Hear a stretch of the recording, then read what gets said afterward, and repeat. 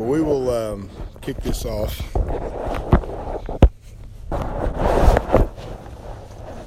I know we don't have a lot of numbers, but I'm honored to be here. This is awesome. What an incredible opportunity for me to be in this house, just because of the history. I love this. Here at Cross Point Church tonight in Sapulpa and men's ministry. I mean, this is about iron sharpening iron, right? I mean, this is what we're here to do. This is what we should be doing. This is how we survive. And the message that came to me the other night, and Pastor Josh had asked me to do this way back at 4th of July, and just kind of was rolling around. I had no idea what I was going to do until just the other day. And God just poured this in, and I was excited about it. I'm still excited about it. I think it's a great message. But what I want to bring to you tonight is called Locked and Loaded. Locked and Loaded. Now, obviously, I've put a project out here on the table, something to look at. Is that a real gun? Could be. What do you think it is? It looks like a gun, right? Yeah. I mean, it's a gun. It's actually a revolver, just single six, if you will. Most people don't have any problems recognizing the fact it's a gun. I mean, right? It looks like a gun. Well, if you were to feel it, it feels like a gun. This is actually one of my favorites. It was my dad's gun, and it's been in my family for a long, long time. But what you probably wouldn't know is that it's just a .22 caliber single-action revolver, but we see it as a gun. You know, someone sees it, they recognize it. That's a gun. What are guns designed to do? Shoot. Good answer. That's the simplest answer, right? A gun is designed to shoot. Most of us don't shoot as much as we used to. Ammo's too hard to find and too expensive.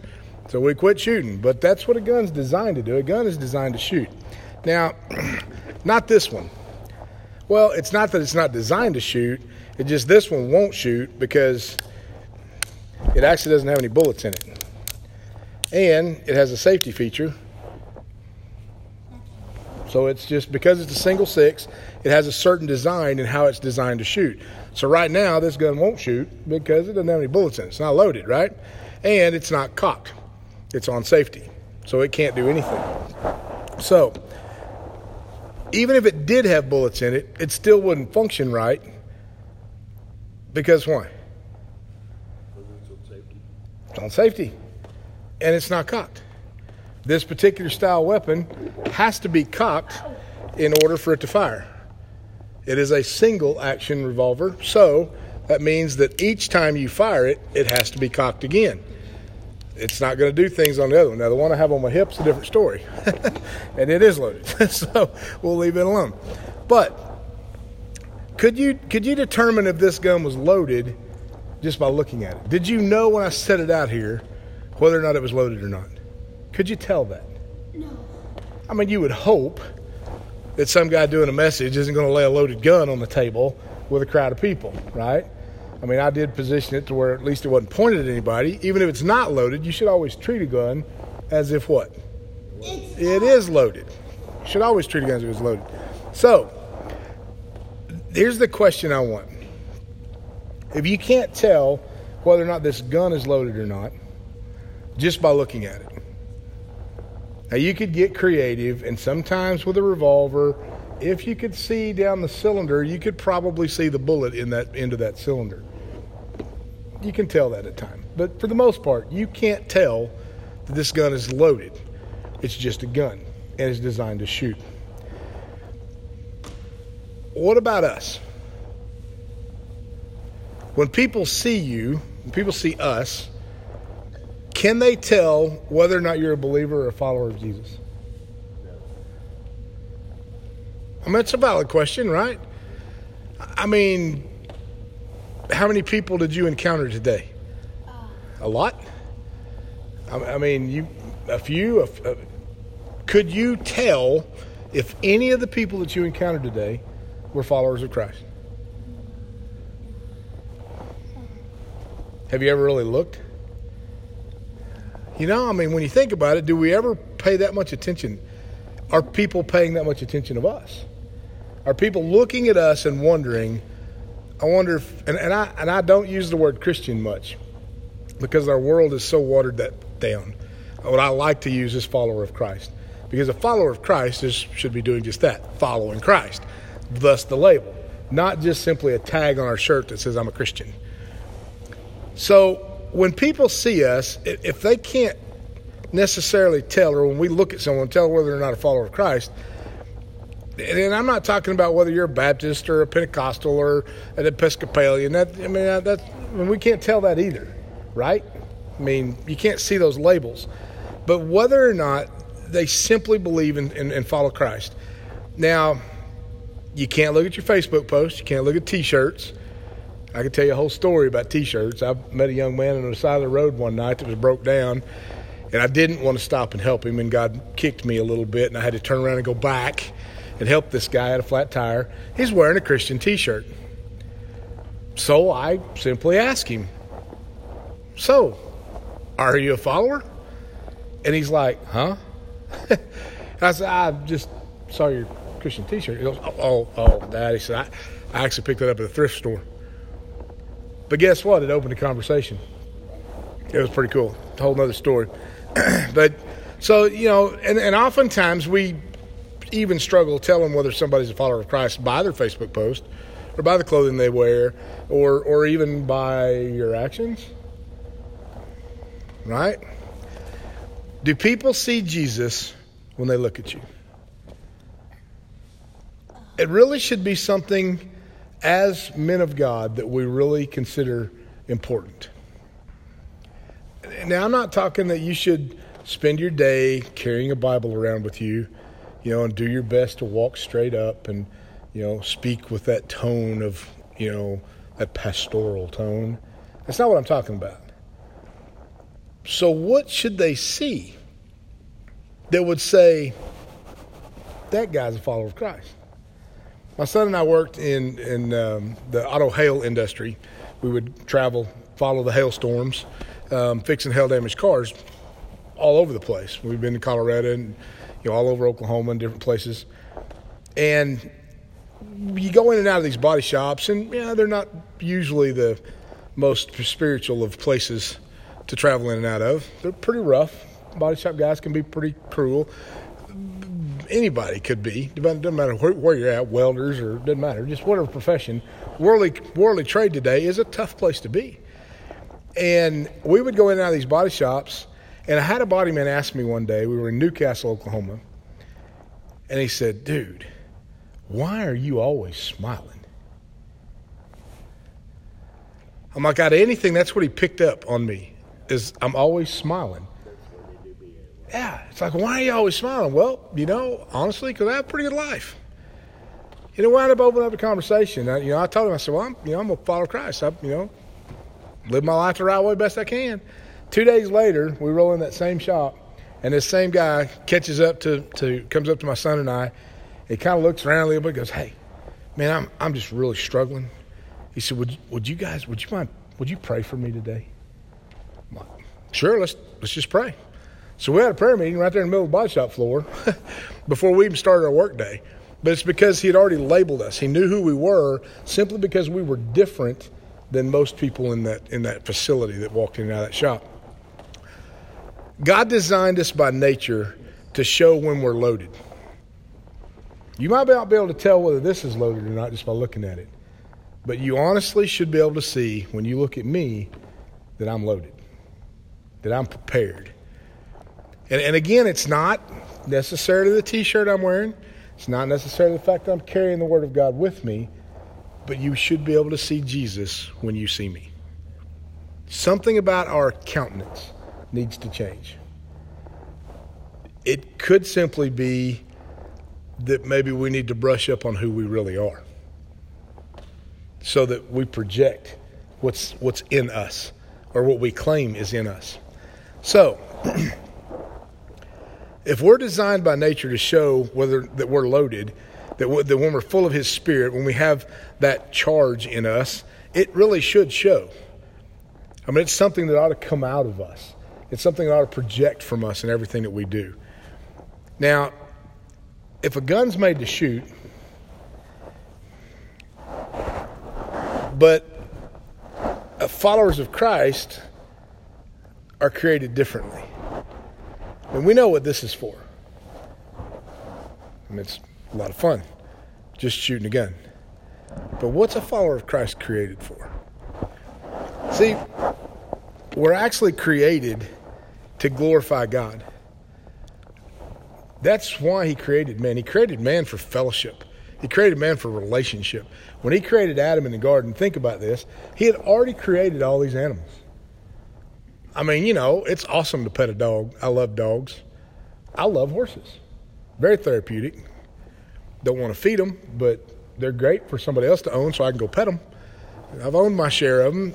They'll run you in the ground, But so he's got all these animals around him, right? He's got all this creation, this beautiful thing that he's built. You ever had a conversation with a dog? It's only one-sided. Now I have a dog that I'm pretty sure is ADD. He's a German Shepherd, but he came from Mexico, so he's confused. He's a Mexican German Shepherd. He doesn't understand that, I guess. So he can't help but cry. He cries all the time. He whines and cries. All he wants is attention, but he's got so much ADD, he can't sit still long enough for you to pet him. So then he just cries some more. I mean, this dog does try to communicate, but I can't really understand what he's saying. I mean, I get it, He wants petting. He wants attention. A lot of things want our attention.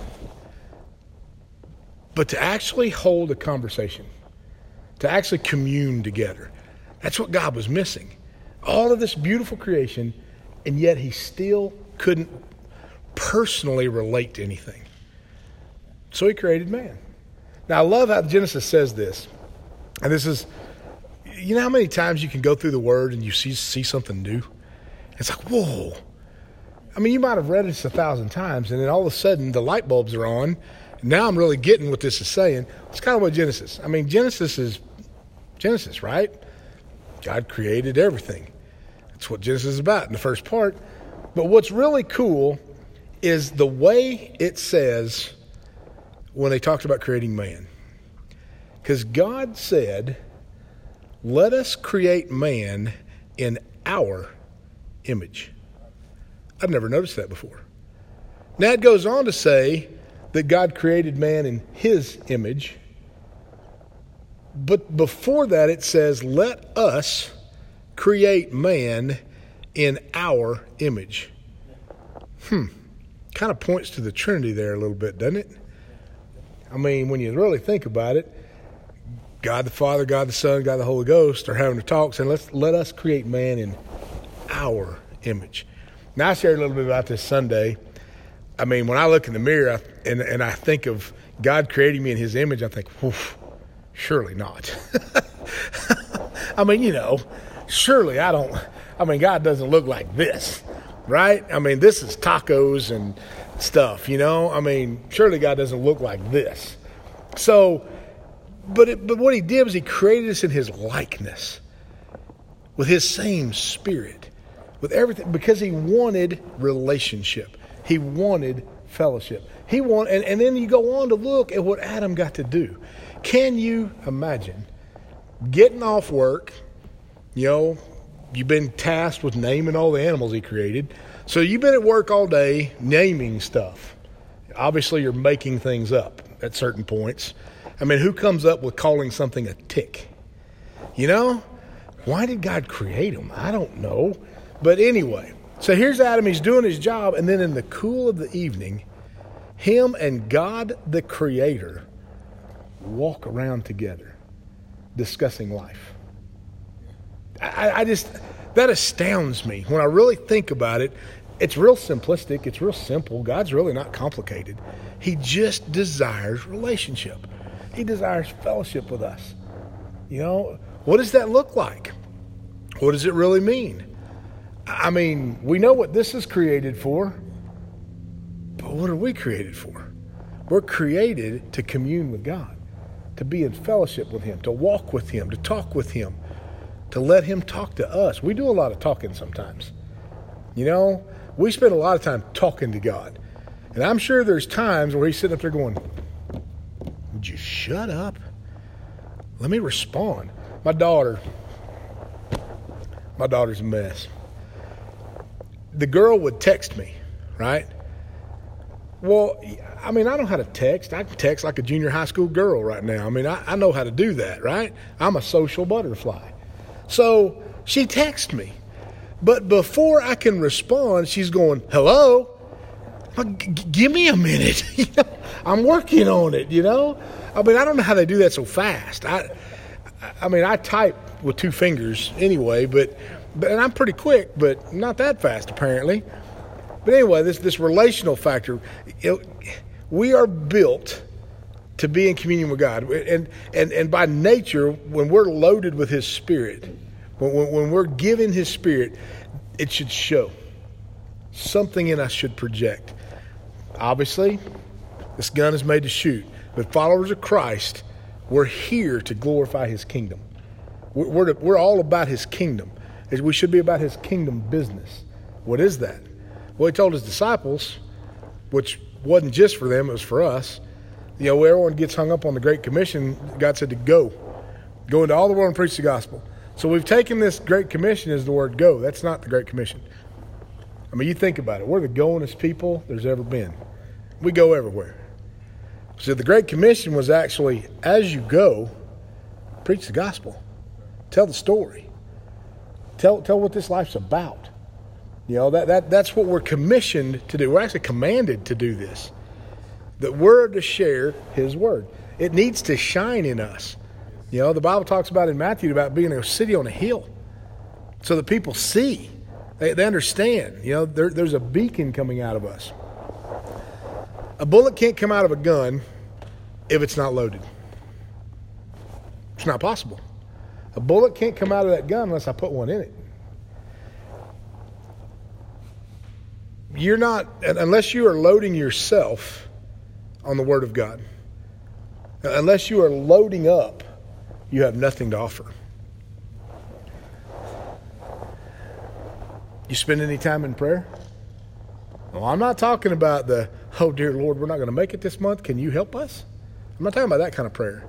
I'm talking about, do you ever really just spend some time just spending time with the Lord, communicating, talking with Him, just on a regular basis? I love the country life. I grew up in the country, grew up in a little farm stuff, and I live in the country now. I took Rhonda out of the city, took her to the country. She loves this. But we have a back porch swing, covered porch, back swing. And in the mornings, I love taking my coffee out on that porch swing. I love listening to the quail whistle. Might be a cow bawling, the birds chirping, the squirrels chattering at each other. There is something about being in God's creation. And what's it do for me? I begin to reflect on the Lord. God pours things into me right there. He shows me things. He speaks to me. It's that quiet time, because when you look at biblical stories, and I love the story of Elijah.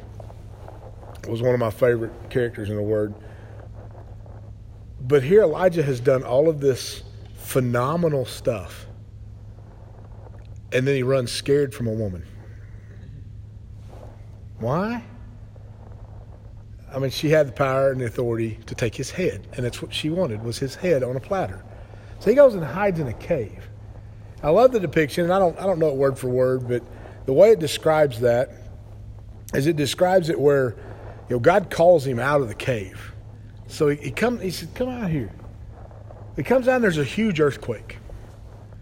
And then there's this wildfire. And then there's this storm. And God says, I'm not in the earthquake. I'm not in the fire. I'm not in the storm. But then Elijah hears the gentle whisper of God speaking to him. That sometimes the chaos of this world gets so noisy. We need to stop and just take a break and let God whisper into us what he wants us to have. Are you spending time in prayer to fill yourself with the things that God desires you to actually possess? Even if you have a wealth of biblical or theological knowledge, which I do not have either one, even if you have all this wisdom stored up, is your hammer cocked? You can be loaded full of everything you need to know, but if you're not ready to fire, you're not going to be able to shoot at the time you need to. Are you sitting around with the safety on? Are you sharing the good news of Jesus with others? We like our safety zones, our comfort spots, where we don't have to, I ain't going over there. I don't want to hang out in that. And, man, I'm not saying anything. That might put me on the spot. I might have to answer somebody's question. Is that really what God's called us to do? Or has he called us to be men of God, to share, especially with our younger generations? Our young men that are coming up in a world that's not good. Not good at all. It's different from when we grew up. Way different. An empty gun with the safety on doesn't do what it was designed to do. Just a decoration. Paperweight. But being a follower of Christ is not supposed to be just looks. It's not supposed to be just showing up on Sunday morning, just showing up on Wednesday night. That's not enough. That's not it. That's not what being a follower of Christ is all about. It's not just about the looks. Get filled on the Word of God with time spent in the Word, reading the Word. I'm not good at that. Never have been. I literally have to work at getting in God's Word on a timely basis. And I preach. I'm all the time speaking somewhere, but I still struggle. That's not something that comes easy to me. Spending time in prayer, letting God to fill you with courage and boldness. See, His Word emboldens us. You look at Acts. I love the book of Acts.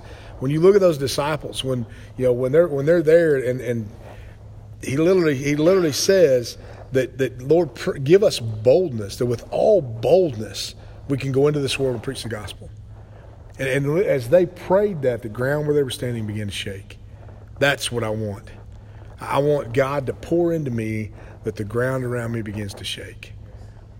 That desire to be who God's called us to be men of God.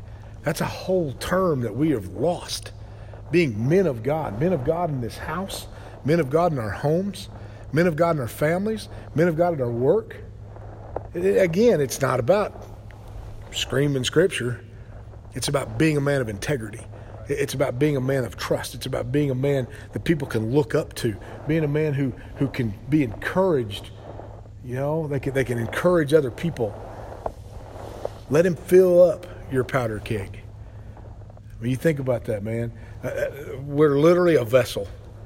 But until God pours into us, we don't have anything to give. But let him pour into you so much that it begins to overflow. It's not just about us. It's about everyone we encounter. It's up to you to cock the hammer. And it's up to you to pull the trigger. I can cock the hammer on this gun all day long. But unless I took an action to pull that trigger, that hammer's not going to fall. You can walk around loaded. You can walk around with the hammer cocked. Off safety, man. Ready to fire. But if you never pull the trigger, nothing ever comes out. It has to be done in that fashion. Jesus commanded in Matthew 28:19, "Go therefore and make disciples." I like that there's some actual translation where it says in verse 19 to go therefore and make disciples. One of the translations actually says to go therefore and disciple. Not make them, do it. Disciple. Go therefore and do the work. What is a disciple? A disciple is a follower. Well, I've often taught you can't be a good leader until you've been a great follower. You'll never be a good leader until you're a great follower.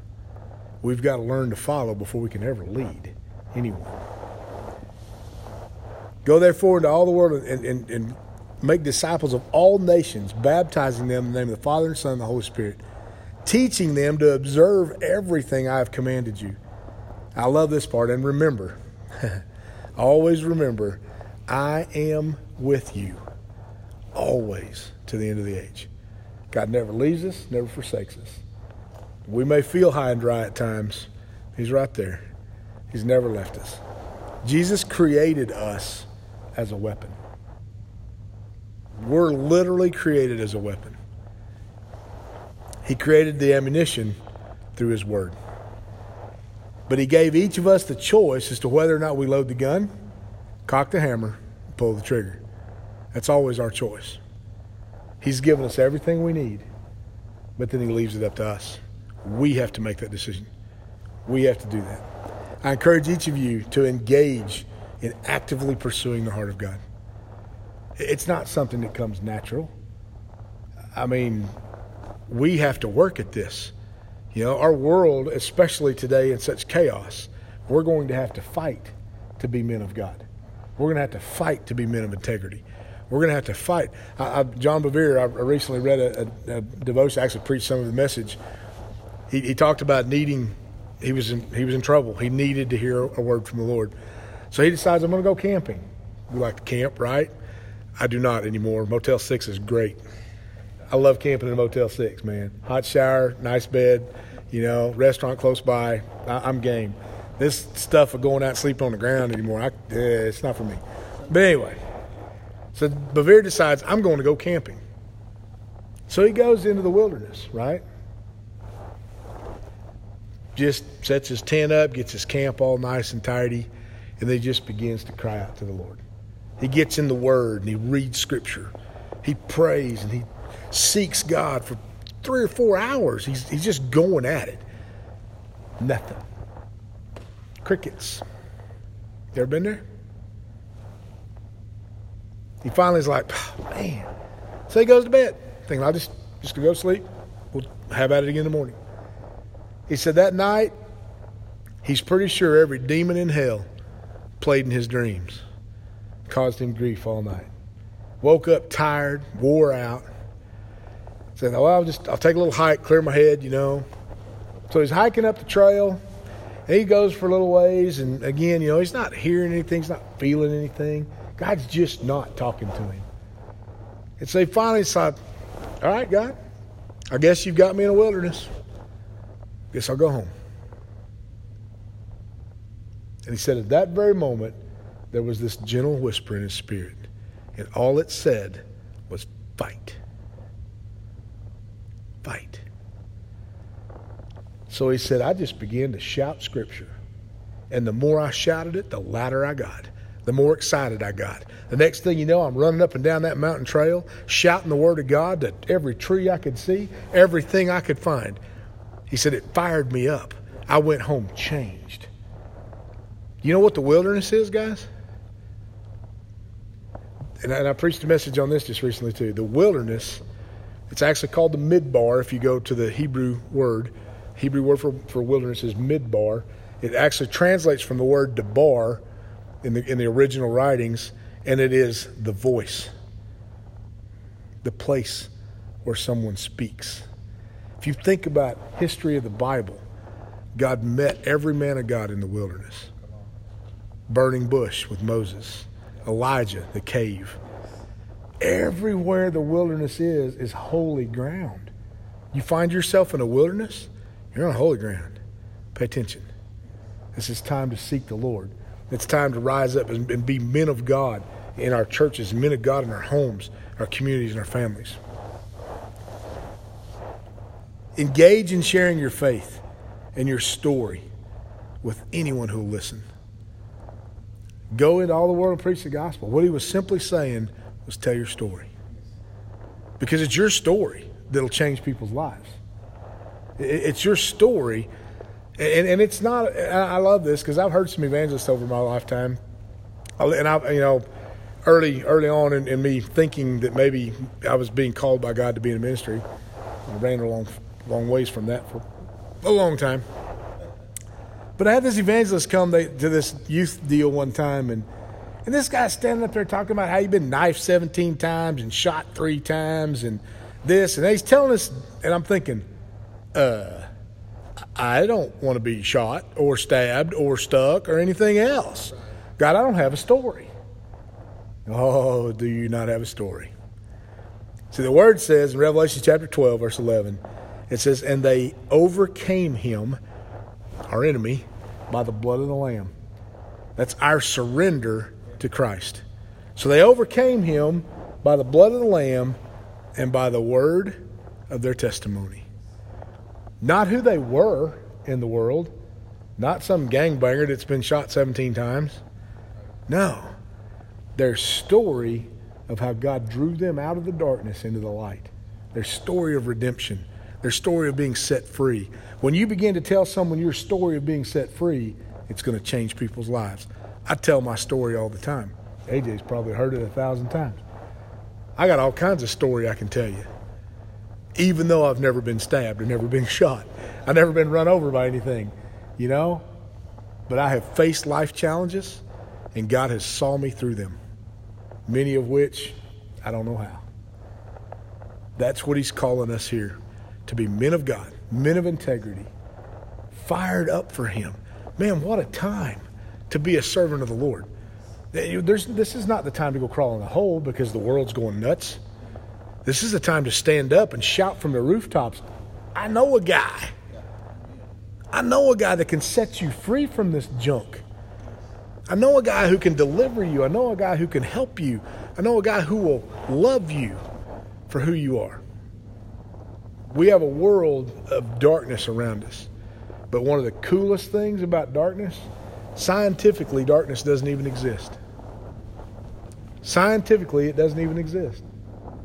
Darkness is simply the absence of light. Or the light. And light dispels darkness. You don't see any shadows creeping in here as it gets dark today.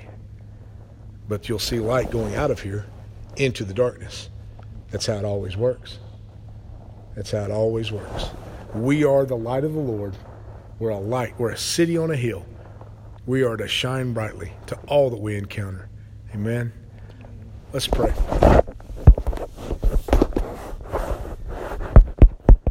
Father, I just thank you so much for your presence, for your spirit, for your power. And God, I ask you to take this message tonight, burn it into our hearts, sear it into our minds, sear it into the depths of who we are. Because God, you created us to be men of God, men of integrity, men to speak life into this world, to carry that light into the darkness, to seek out that which is lost so that it may be found. God, teach us to load the weapon. Get into your word, God, the very ammunition that you've given us, the very weapon that you've weaponized us with, your word. God, that we speak it boldly into the lives and the hearts of those who need to hear our story. God, give us a strength and an encouragement to get into this world and be who you've called us to be. God, I ask you to bless this house. God, that you fill this place up with men seeking you. God, that you draw them unto you as this hilltop becomes a place of a lighthouse shining out to those around them. God, we thank you so much for these men who've come here tonight. And God, I pray blessing upon them and their house. And that God, more than anything, you draw them closer to you than they've ever been before. And you start a fire in them that cannot be put out. In Jesus' name, amen.